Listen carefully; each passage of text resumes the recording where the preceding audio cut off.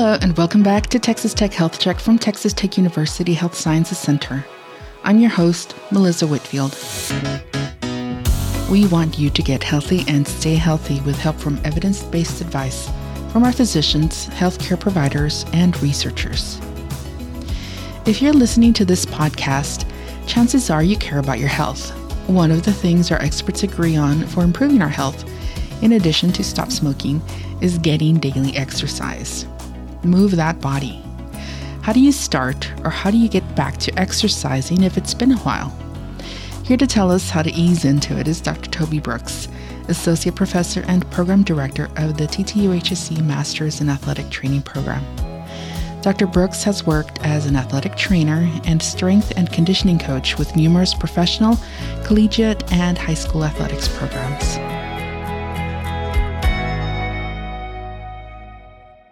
Dr. Brooks, welcome to our podcast. Thanks for having me. It's a pleasure to be here. Can you tell us a little bit about yourself, your expertise, and what you do here at the Health Sciences Center? Sure. I've been here, it'll be 14 years on New Year's Day, and I serve as the Program Director of the Masters of Athletic Training Program in the School of Health Professions, Department of Rehab Sciences.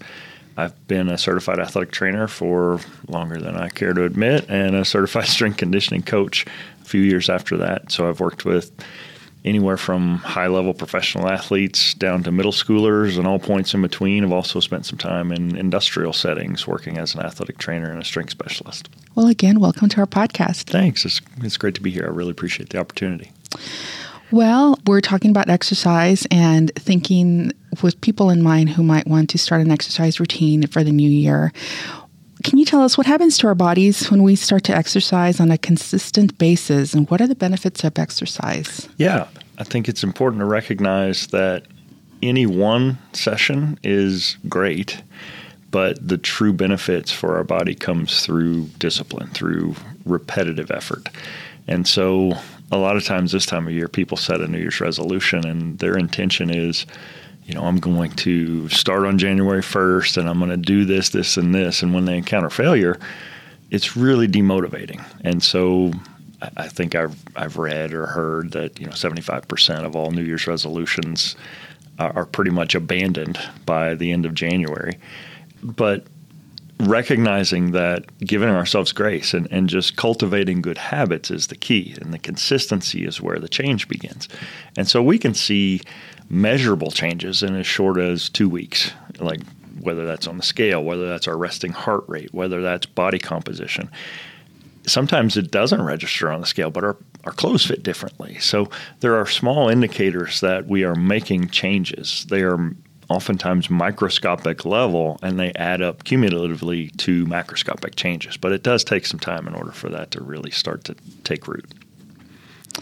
How much or how long do we have to be exercising before we start to notice the difference? You said about 2 weeks. Yeah, that's a great question. I started teaching our students an evidence-based practice course at the beginning of the semester. We have a new faculty member. Shout out to Dr. Samantha Weber. She took over that course for me. But if any of my students are listening, they would cringe a little bit at what I'm about to say, because it's really not rooted in evidence, but it's kind of common knowledge in gym spaces. For every year of neglect, a month of concerted effort in the weight room or in conditioning can essentially reverse that. So the beauty is, lots of times we may find ourselves 20 years removed from high school when we were in the best shape of our lives. Well, it's fantastic that our body is such a resilient organism that it doesn't take 20 years to reverse 20 years of neglect. If we really devote ourselves to the process and improve the way we're fueling and improve the way we train, then we can start to see those benefits in as quickly as 2 months. A good rule of thumb that I've heard is you can start to notice differences for yourself within the first month. Within the first 6 months, people that know you will notice a difference. And then within the first year, people that don't know you will have some sense that you're committed to a healthy lifestyle. So again, those aren't rooted necessarily in evidence, but I feel like they're motivating. And knowing that, if I can be a different person in a month, if I just devote myself to this healthier alternative. And for me, it's really boiled down to I do it for myself, but I also do it for my family. I want them to have the best version of me. And when I age, I want to be able to go places with them and hike or walk or whatever. So there's really a quality of life piece to it that probably wasn't as important earlier in my life.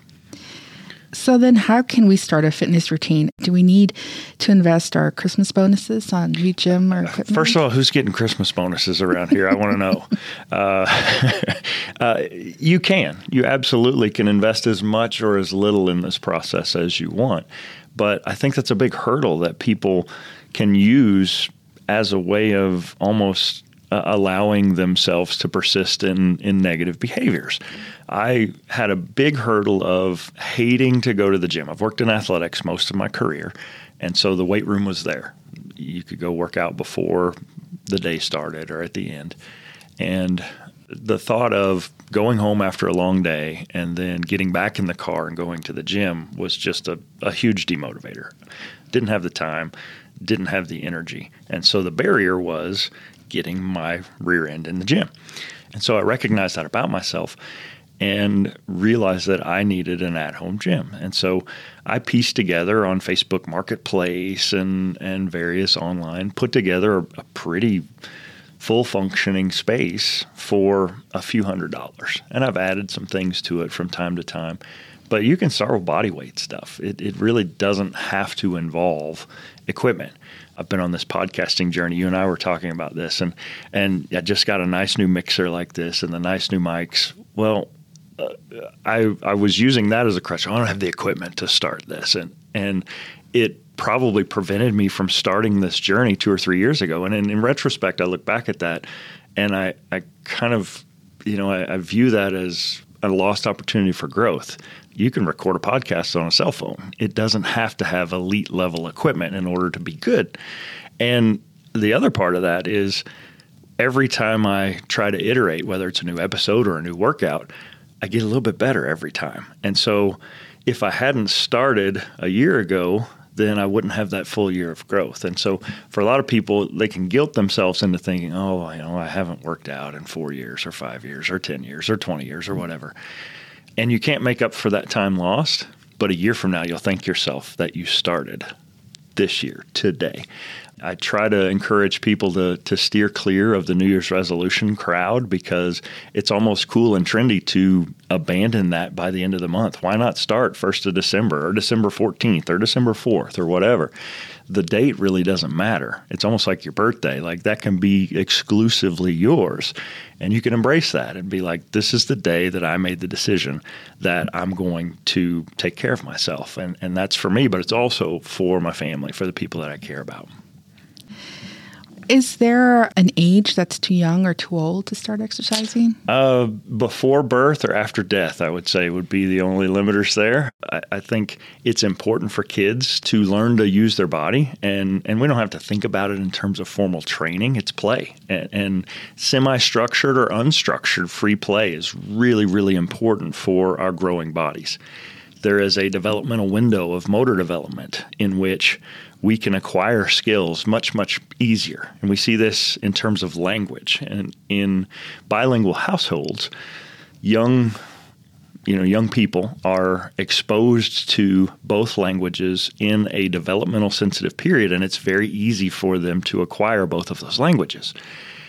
As we get older, if I want to learn to speak German now, that developmental window has closed and it's much, much harder. And I also have a tendency to have a really marked accent to a native speaker. Language and movement aren't that different in the brain. And if I have early exposures to things like tennis or pickleball is really popular now, or basketball or track and field, fill in the blank, whatever that is that's different. If I can acquire that skill when I'm 5, 6, 7, 8 years old, I'm much more likely to develop fluency in terms of motor skills. And that can serve me for the rest of my life. And so this idea of early sports specialization where a kid plays baseball and that's all they do. If that developmental window closes and they want to learn to play tennis when they're 25, it's kind of like trying to learn another language. So early experiences are important. Older experiences are also important. Our bodies are resilient things, and stressors of any sort can trigger adaptation. And that's what exercise is. And it can allow me to cultivate new abilities that I didn't used to have.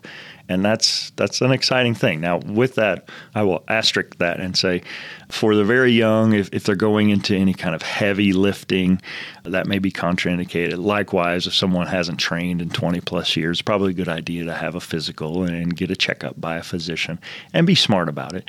But success breeds success.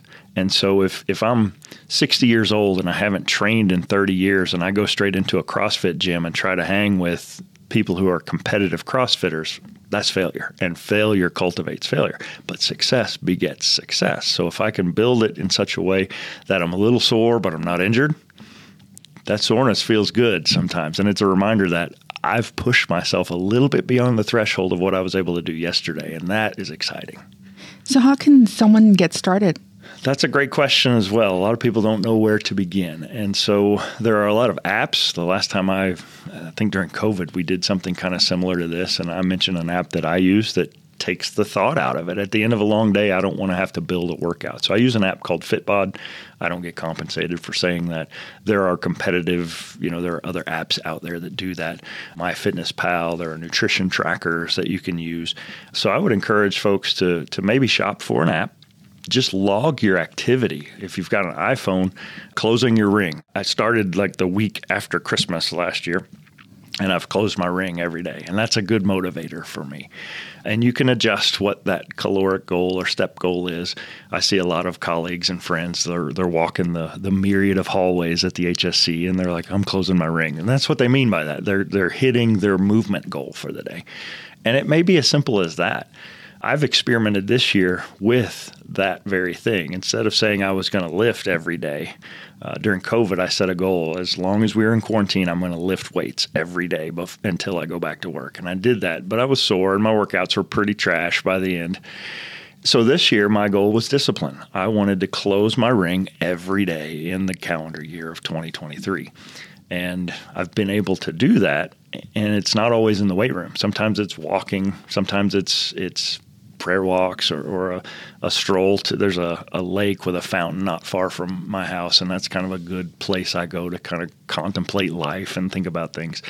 And that counts as my workout for the day. And so it really begins with setting a realistic movement goal. That can include weightlifting, that can include cardio, that can include sports, playing with your kids, whatever you want that to be. And then just being consistent, giving yourself grace when you mess up, and not piling on guilt that you don't need to, because there's not much that's heavier to lift for me than guilt of work that I said I was going to do and I didn't do. And so that's an important thing. We want to cultivate good habits, not punish bad habits. Well, expanding a little bit on that, given that it's the winter season, a lot of people get sick or injured. How do we stay motivated? For me, I think it's really, it is revolved around setting an actionable goal. And my goal may be completely different from yours. And within my house, I've learned that my goal is completely different from my kids or my wife. And that's okay. Logging it, being consistent. I'm a data guy, so I want to see that I've checked boxes for the entire month or for the entire week. My wife she's been doing Duolingo for 500 plus days. She does a mission trip to Peru every year. And 2 years ago, she came back. She's like, I've got to learn this language. I'm going to stick to this. And so there are times when it's, 11:54 and she's in bed on her Duolingo app so that she can keep that streak alive. And there's something to that. We all kind of know what pushes our buttons or dials our knobs and would be the motivator that we need. And maybe it's streaks. Maybe instead it is a social aspect. And some of these apps allow you to connect with others and inspire or encourage each other as an accountability partner, which is totally cool. Or maybe it's someone you work with that you can share that fitness journey with. And so for me, I don't necessarily benefit from the social side of that as much as just kind of intrinsically knowing that I've set to my goal.